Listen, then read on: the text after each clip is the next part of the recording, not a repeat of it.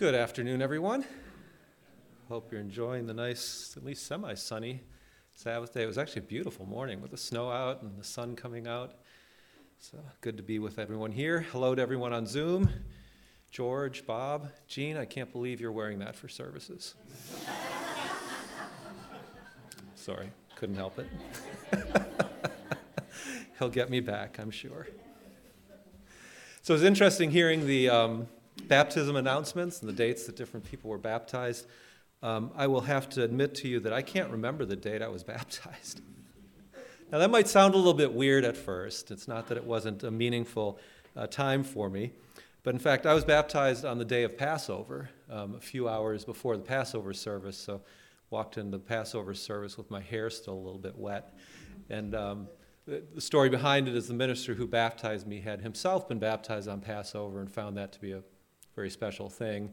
And because it was on Passover, I can't for the life of me remember what date it was because I simply remember the day. In fact, the few times it's come up, I've had to actually use the calendar program and jog back to 1985 and figure out what day Passover was back in 1985 to figure out the date.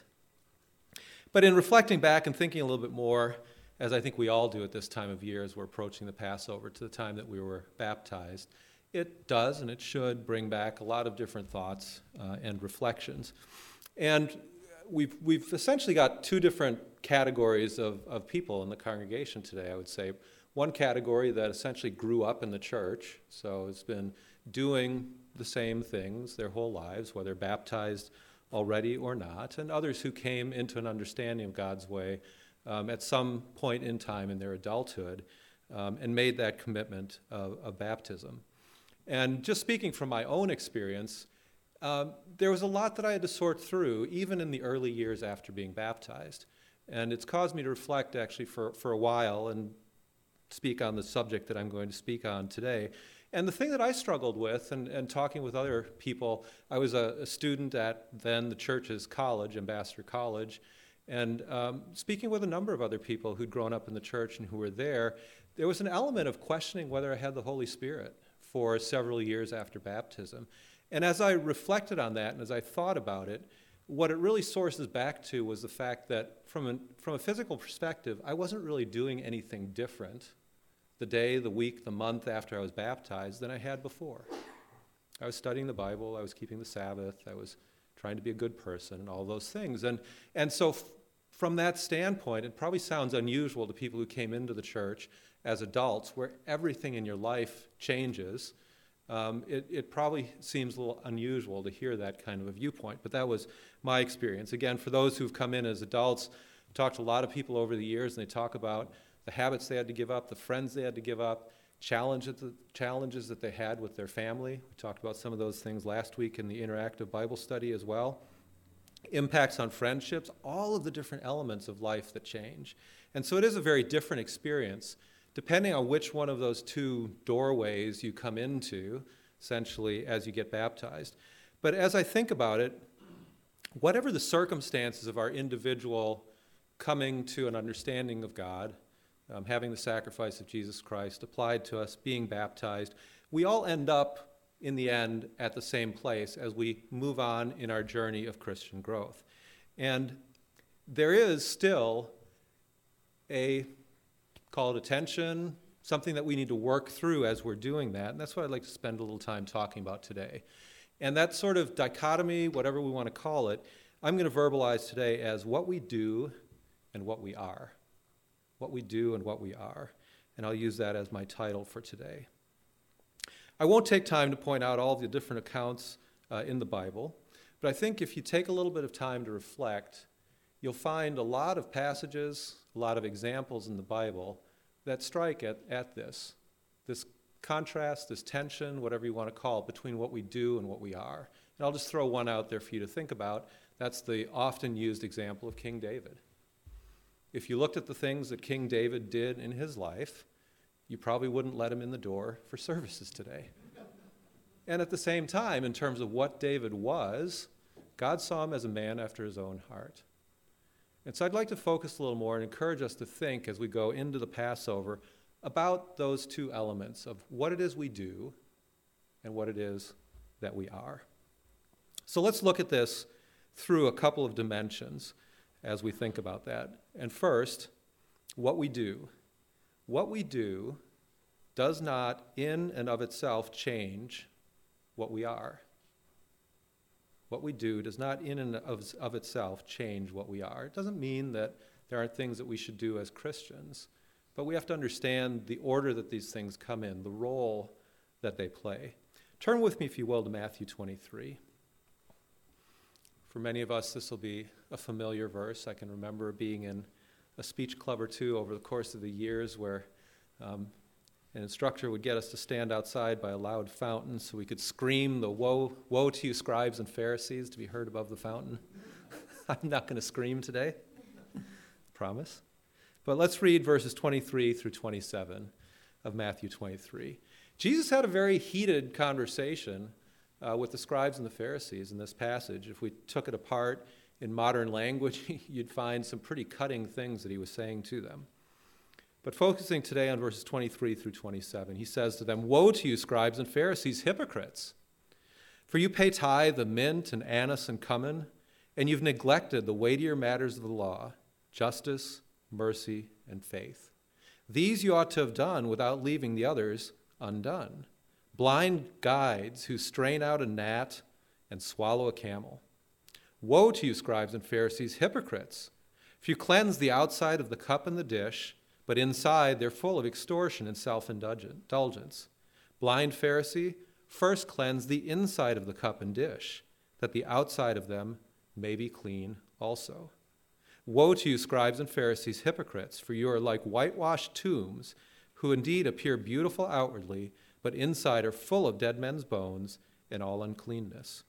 Even so, you also outwardly appear righteous to men, but inside you're full of hypocrisy and lawlessness." So what is it that Jesus Christ is saying here, and what is it that he's doing? He's talking to the religious establishment of that time.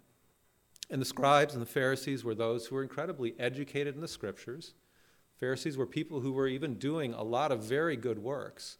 But he was making a very clear point to them. And the point, as he brings out several times here, talking about cleansing the outside of the cup and dish, but being full of something else inside, straining out a gnat and swallowing a camel, was focusing on the fact that the things that they did not drive a change within them. There was something going on inside of them that was not what God was looking for, despite the things that they did, which outwardly seemed pious and were certainly even consistent with the way of God in many of the things that they did. And that's why he says, when you talk about paying tithe, the mint and anise and cumin, I don't know how many of us are familiar with these days, but tiny seeds. You think about paying tithes, and you would go down and you'd parse out these tiny little seeds where you'd probably have to set them down on some flat surface and divide out 1/10 of those seeds in order to pay the tithe on them. And very focused on that little gnat, but missing the camel in terms of the bigness, the important elements that we were supposed to learn, that they were supposed to learn and understand through being learned in the law of God. And so what he was pointing out here was the things that they were doing were separate from what they were. And doing certain things were not going to justify them before God, not going to make them righteous. Now, the world of religious belief is full of different beliefs of what we should do, and we've probably seen it in people that we've interfaced with in day-to-day life. I'm not going to single out any kind of a faith, but just think, if you will. There's certain faiths that you can recognize from a long distance by what they wear, right? Because the religious regulations that they adhere to lead them to wear certain types of attire. There are other people, I've worked with a number of people who won't drink, whether it's alcoholic beverages, caffeine, other things, because of their religious belief. And it's something that they clearly believe in, they're convicted of, and because of that religious belief, those are things that they do not do. And certainly, we can all identify with that as well. We have distinctive beliefs that make us look and seem different from the people around us, don't we? We get in our car and we go to services on Sabbath, or we talk to friends, they say, "What are you doing on the weekend?" or "What are you doing tomorrow?" "Well, I'm going to be in church." "Huh? Tomorrow's Saturday, isn't it?" So we're in that same boat. We have things that we do because of what we believe. It can be jarring sometimes, though, and I don't know if you've had this experience. I certainly have, and I've talked with friends who have, Again, a friend of mine who was in a business situation with someone, again, outward appearance, wore the religious garb that matched with the religion that he was a part of, and would walk around the office cussing people out, screaming at people, and verbally abusing them. Now, it's a jarring thing when you see that happen, right? Because you see a person that from an outward appearance looks like they adhere to some type of religious code, but the way that they act, essentially what they express of their being and what they are, is somehow incredibly inconsistent with the look that they put forward, and it doesn't match up. I've worked with someone else, didn't wear necessarily outward garb, but very much professed strong religious belief, but he had a complete disregard for any commitment he made. As a client, he could sign a contract, he'd come back 2 or 3 days later and say, you know what, not going to do it, not going to pay you. And then he would look at me or look at whoever he was dealing with and say, it's not personal, it's just business. And that was the phrase I knew him by. It's not personal, it's just business. And again, it didn't match up. It was jarring because those actions did not match up. The things that he did, what he expressed of himself, as I saw over time, what he was made of, did not match up with the beliefs that he expressed or showed outwardly. So it's as easy as humans to see what we do as our ultimate goal, some of the outward expressions of religiousness, but missing the big picture of what it is that we are inside and what it is that we're to become. Another story, which we're not going to take the time to turn to, but if you wanted to jot it down, there are 2 parallel accounts in the Gospels in Matthew 19, starting in verse 16, and also in Mark 17, starting in verse 17. And it's the story of the rich young ruler. You might remember that story. The young man comes before Jesus Christ, says, what am I to do? I've grown up all my life. I've kept all the commandments. I've done all of these things. And Jesus said to him, what? He said, well, give all the money you have to the poor and come and follow me. And again, it's easy to read that. In fact, entire religious orders stem from that, among other things, people who take vows of poverty and take that verse to mean, well, again, if there's a single thing I can do, if I could give all of my physical things to God and live a life of poverty, as a result, I will be the person that he wants. Of course, that's not what Jesus Christ was saying. Because again, he was trying to get this rich young man to focus on the fact that it wasn't an element of ticking all of these boxes. There was something that was missing inside of him in his heart in terms of actually obeying the intent of what it was that all of these things were supposed to be teaching him. And so the man, because he had a lot of wealth, went away sorrowful because he just could not do what was being asked of him. So what we do cannot of itself change what we are. And the world is full of people who are trying to change things that they do without the more challenging and difficult work that has to happen inside. So secondly, in contrast, there's a second dimension, and that is that what we are will change what we do. What we are will change what we do. And that's a law that absolutely will not be violated. As human beings, we can fake a lot of things. We can fake things for a relatively long period of time, but we can't fake things forever. And ultimately, and we can probably all think of scriptures that bring it out, what we are inside, what we truly are inside, will end up expressing itself in the things that we say and in the things we do. It's just a matter of how long that time takes. Turn with me, if you will, to Proverbs 4. Very short proverb, just 2 lines, that lays this out for us.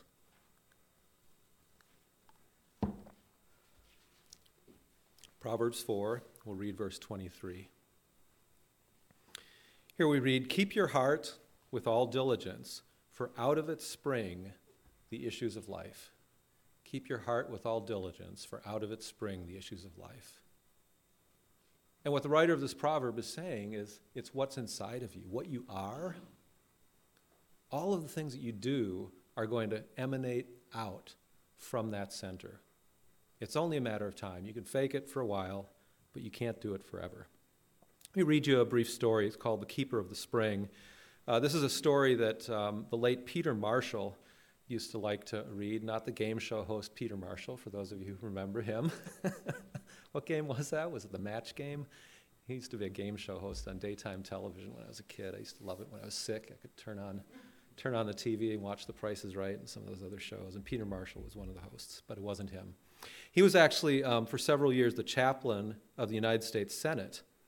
And he liked to tell this story, The Keeper of the Spring. And it centers around a quiet forest dweller who lived high above an Austrian village on the eastern slope of the Alps. The old gentleman had been hired many years earlier by a young town councilman to clear away the debris from the pools of water up in the mountain crevices that fed the lovely spring flowing through their town. So probably some of you have seen this. Maybe some of you have been to a spot like this. You go up in the mountains, see these beautiful waterfalls, these clear springs that come down from the mountains. And they have their source way up there, whether it's a melting snowpack or another body of water that sort of slowly lets that water come down. And usually these mountain streams, they just run crystal clear and cool, and they're fantastic to drink from. With faithful, silent regularity, this man would patrol the hills. He removed the leaves and the branches. He wiped away the silt that would otherwise have choked and contaminated the fresh flow of water. The village soon became a popular attraction for vacationers. Graceful swans floated along the crystal clear spring. The mill wheels of various businesses located near the water turned day and night. Farmlands were naturally irrigated, and the view from restaurants was picturesque beyond description. Years passed. One evening, the town council met for its semi-annual meeting. As they reviewed the budget, one man's eye caught the salary figure being paid this obscure keeper of the spring. Said the keeper of the purse, "Who's the old man? Why do we keep him on year after year? No one ever sees him. For all we know, the strange ranger of the hills is doing us no good. He's not necessary any longer." And by unanimous vote, they dispensed with the old man's services. And for several weeks, nothing changed. By early autumn, the trees began to shed their leaves. Small branches snapped off and fell into the pools, hindering the rushing flow of sparkling water. One afternoon, someone noticed a slight yellowish-brown tint in the spring. A few days later, the water was much darker, and within another week, a slimy film covered sections of the water along the banks, and a foul odor was soon detected. The mill wheels moved more slowly, and some finally ground to a halt. Swans left, as did the tourists, and clammy fingers of disease and sickness reached deeply into the village. Quickly, the embarrassed council called a special meeting. Realizing their gross error in judgment, they rehired the old keeper of the spring, and within a few weeks, the veritable river of life began to clear up. The wheels started to turn, and new life returned to the hamlet in the Alps. That's a made-up story, but I think the point is clear. And that element, when you think about that, and you think of that source of that spring of what's inside of us, our hearts, and what flows from it.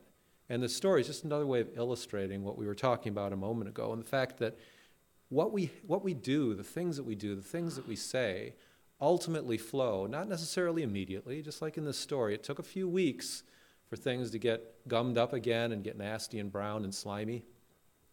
But eventually, you can't help it that if the spring is not tended, if the source is not tended, everything that comes downstream will be impacted.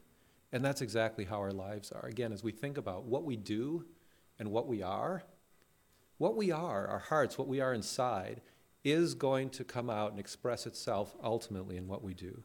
Let's look at this scripturally. Turn with me, if you will, to Luke 6. We'll read verses 43 through 45 of Luke 6. Here, Jesus Christ uses a slightly different analogy as he's speaking. He talks about a tree and the fruit that grows from the tree. Luke 6, starting in verse 43.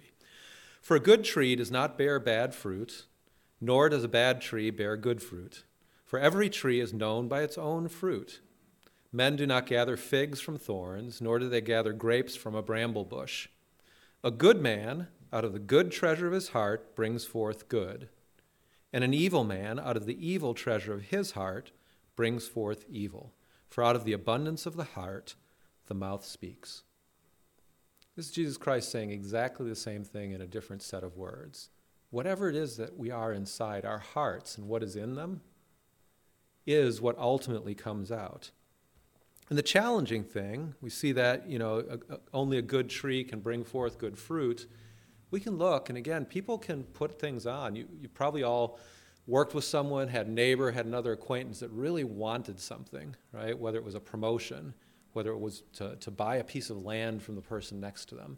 And so for a certain period of time, they'll befriend somebody, or they'll do these incredible things to make themselves look like the greatest employee in the world in order to get a promotion.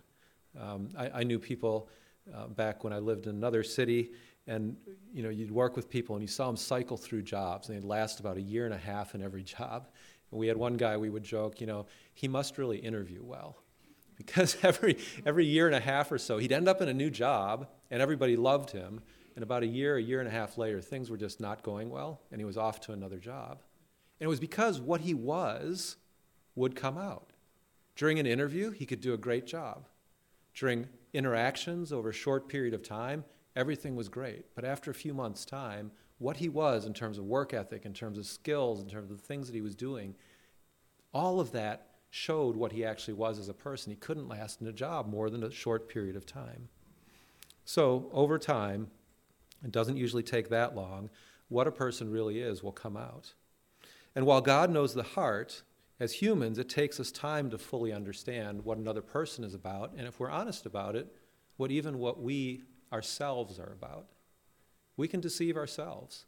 In fact, this whole idea of knowing yourself is probably the most difficult thing, at least speaking for myself. Understanding really myself is probably the most challenging thing, because there's so many filters that we put on as we look at ourselves and try to sort out what we're really about.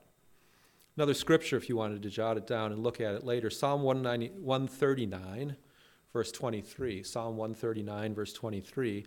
David famously asks God to search his heart.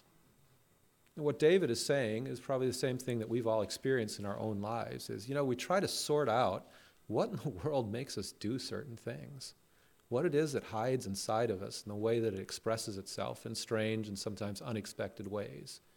And David brought that before God, and he said, God, help me to understand myself.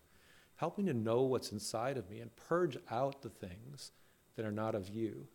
That's what David brought before God, and those are the things that we need to think of as well, because again, it's what's inside, it's what's in our hearts that's ultimately going to work itself out in the things that we do, the way we relate with other people, all of those outcomes in our lives. And this really is what lies at the core of Christianity. So given those elements, the fact that what we do cannot, in the end, change what we are, and the fact that what we are will ultimately drive what we do, how is it that we go about changing our hearts? How do we go about changing our hearts? Well, the fact is we can't. And that's the end of my sermon for today. But the fact is we can't. We cannot change our hearts. And that's why we have this time of year. That's why we have the Passover. That's why we have a sacrifice for our sins in Jesus Christ. Because it is impossible for man, for woman, to change the heart. It's something only God can do.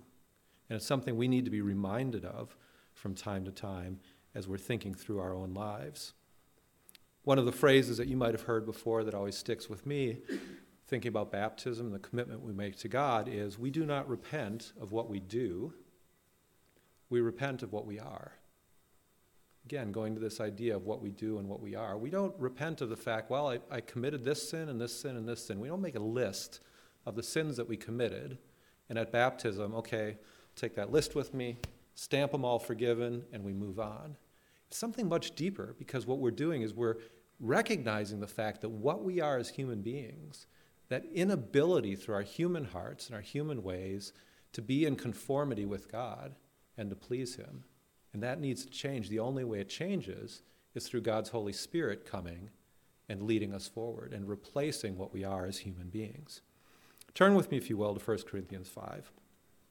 This entire idea is intrinsic in the Passover. 1 Corinthians 5, verse 6.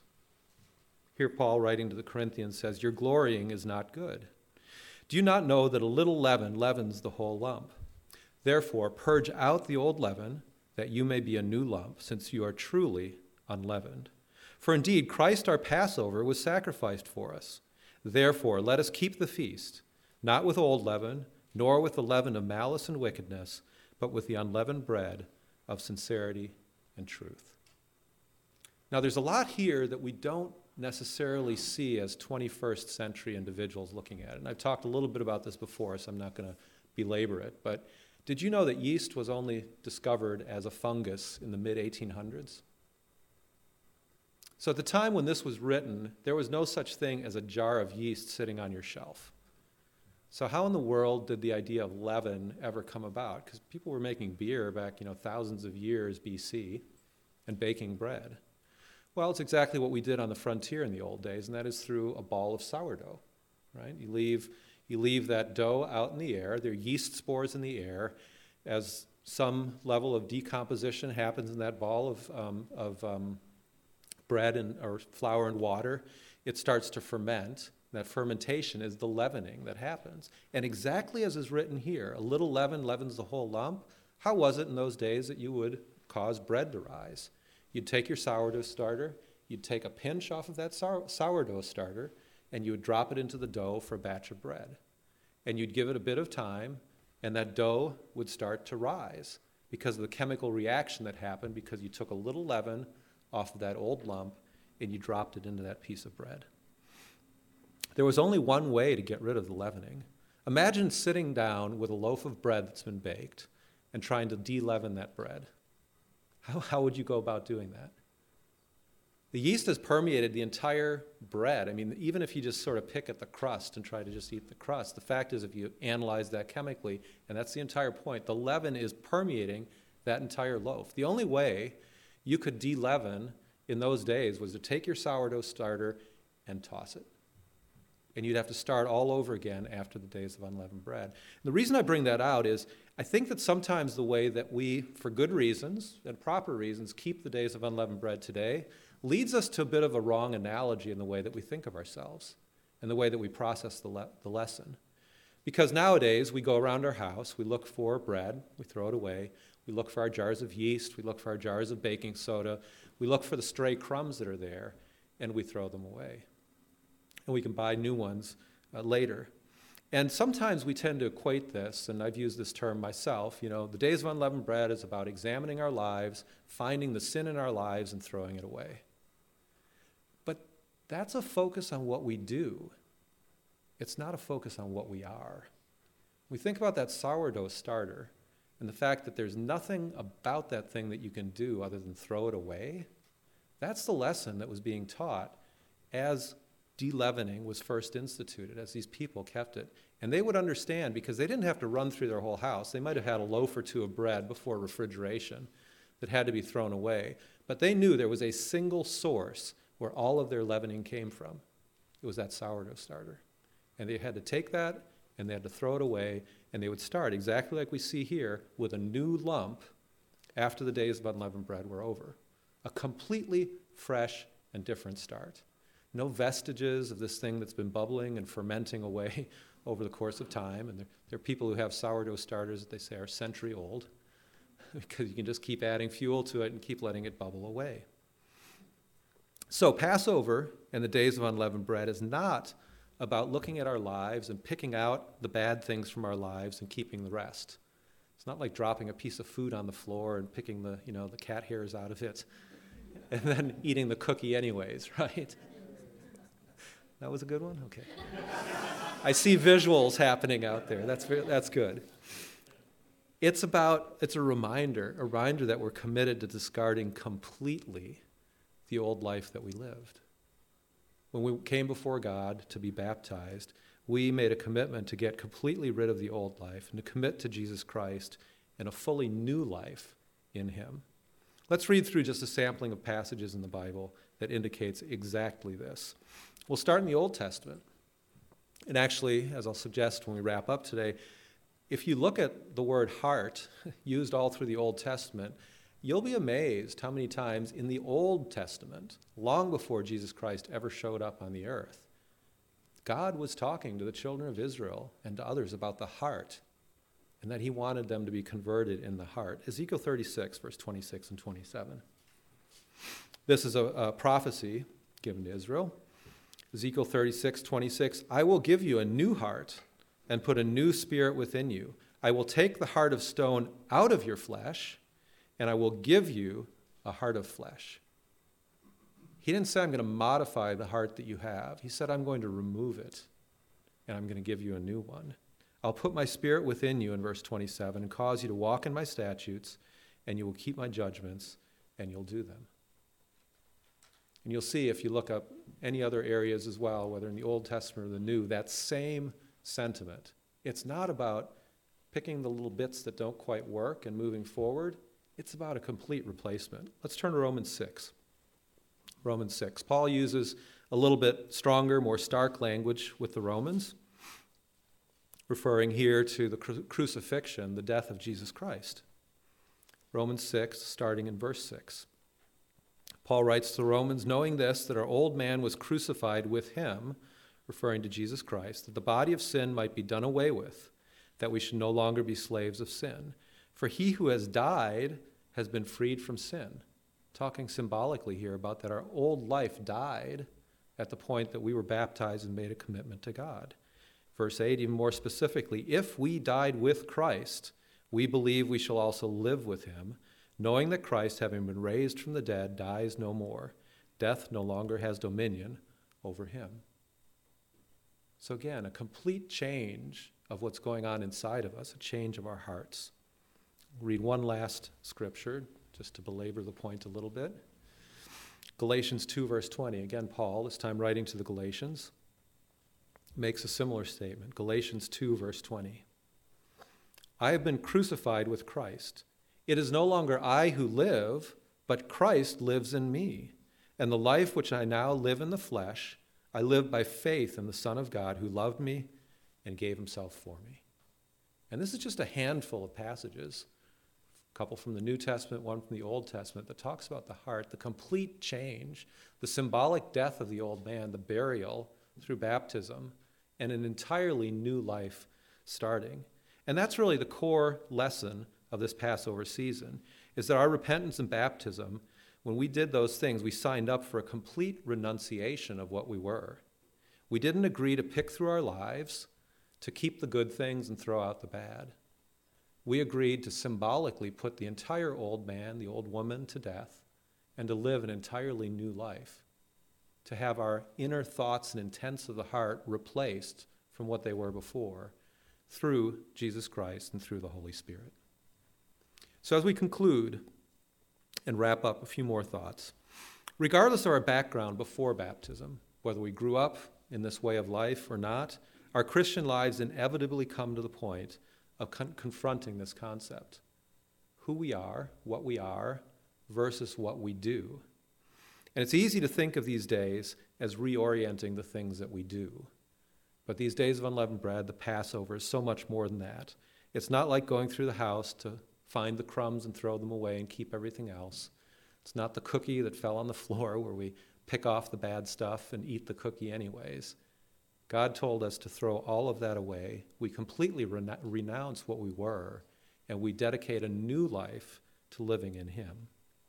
Think about throwing away that sourdough starter, or if it's easier, think about that loaf of baked bread that you might buy at the store, and how completely futile it would be to try to pick at that loaf of bread and take the leavening out of it, because it's so thoroughly permeated.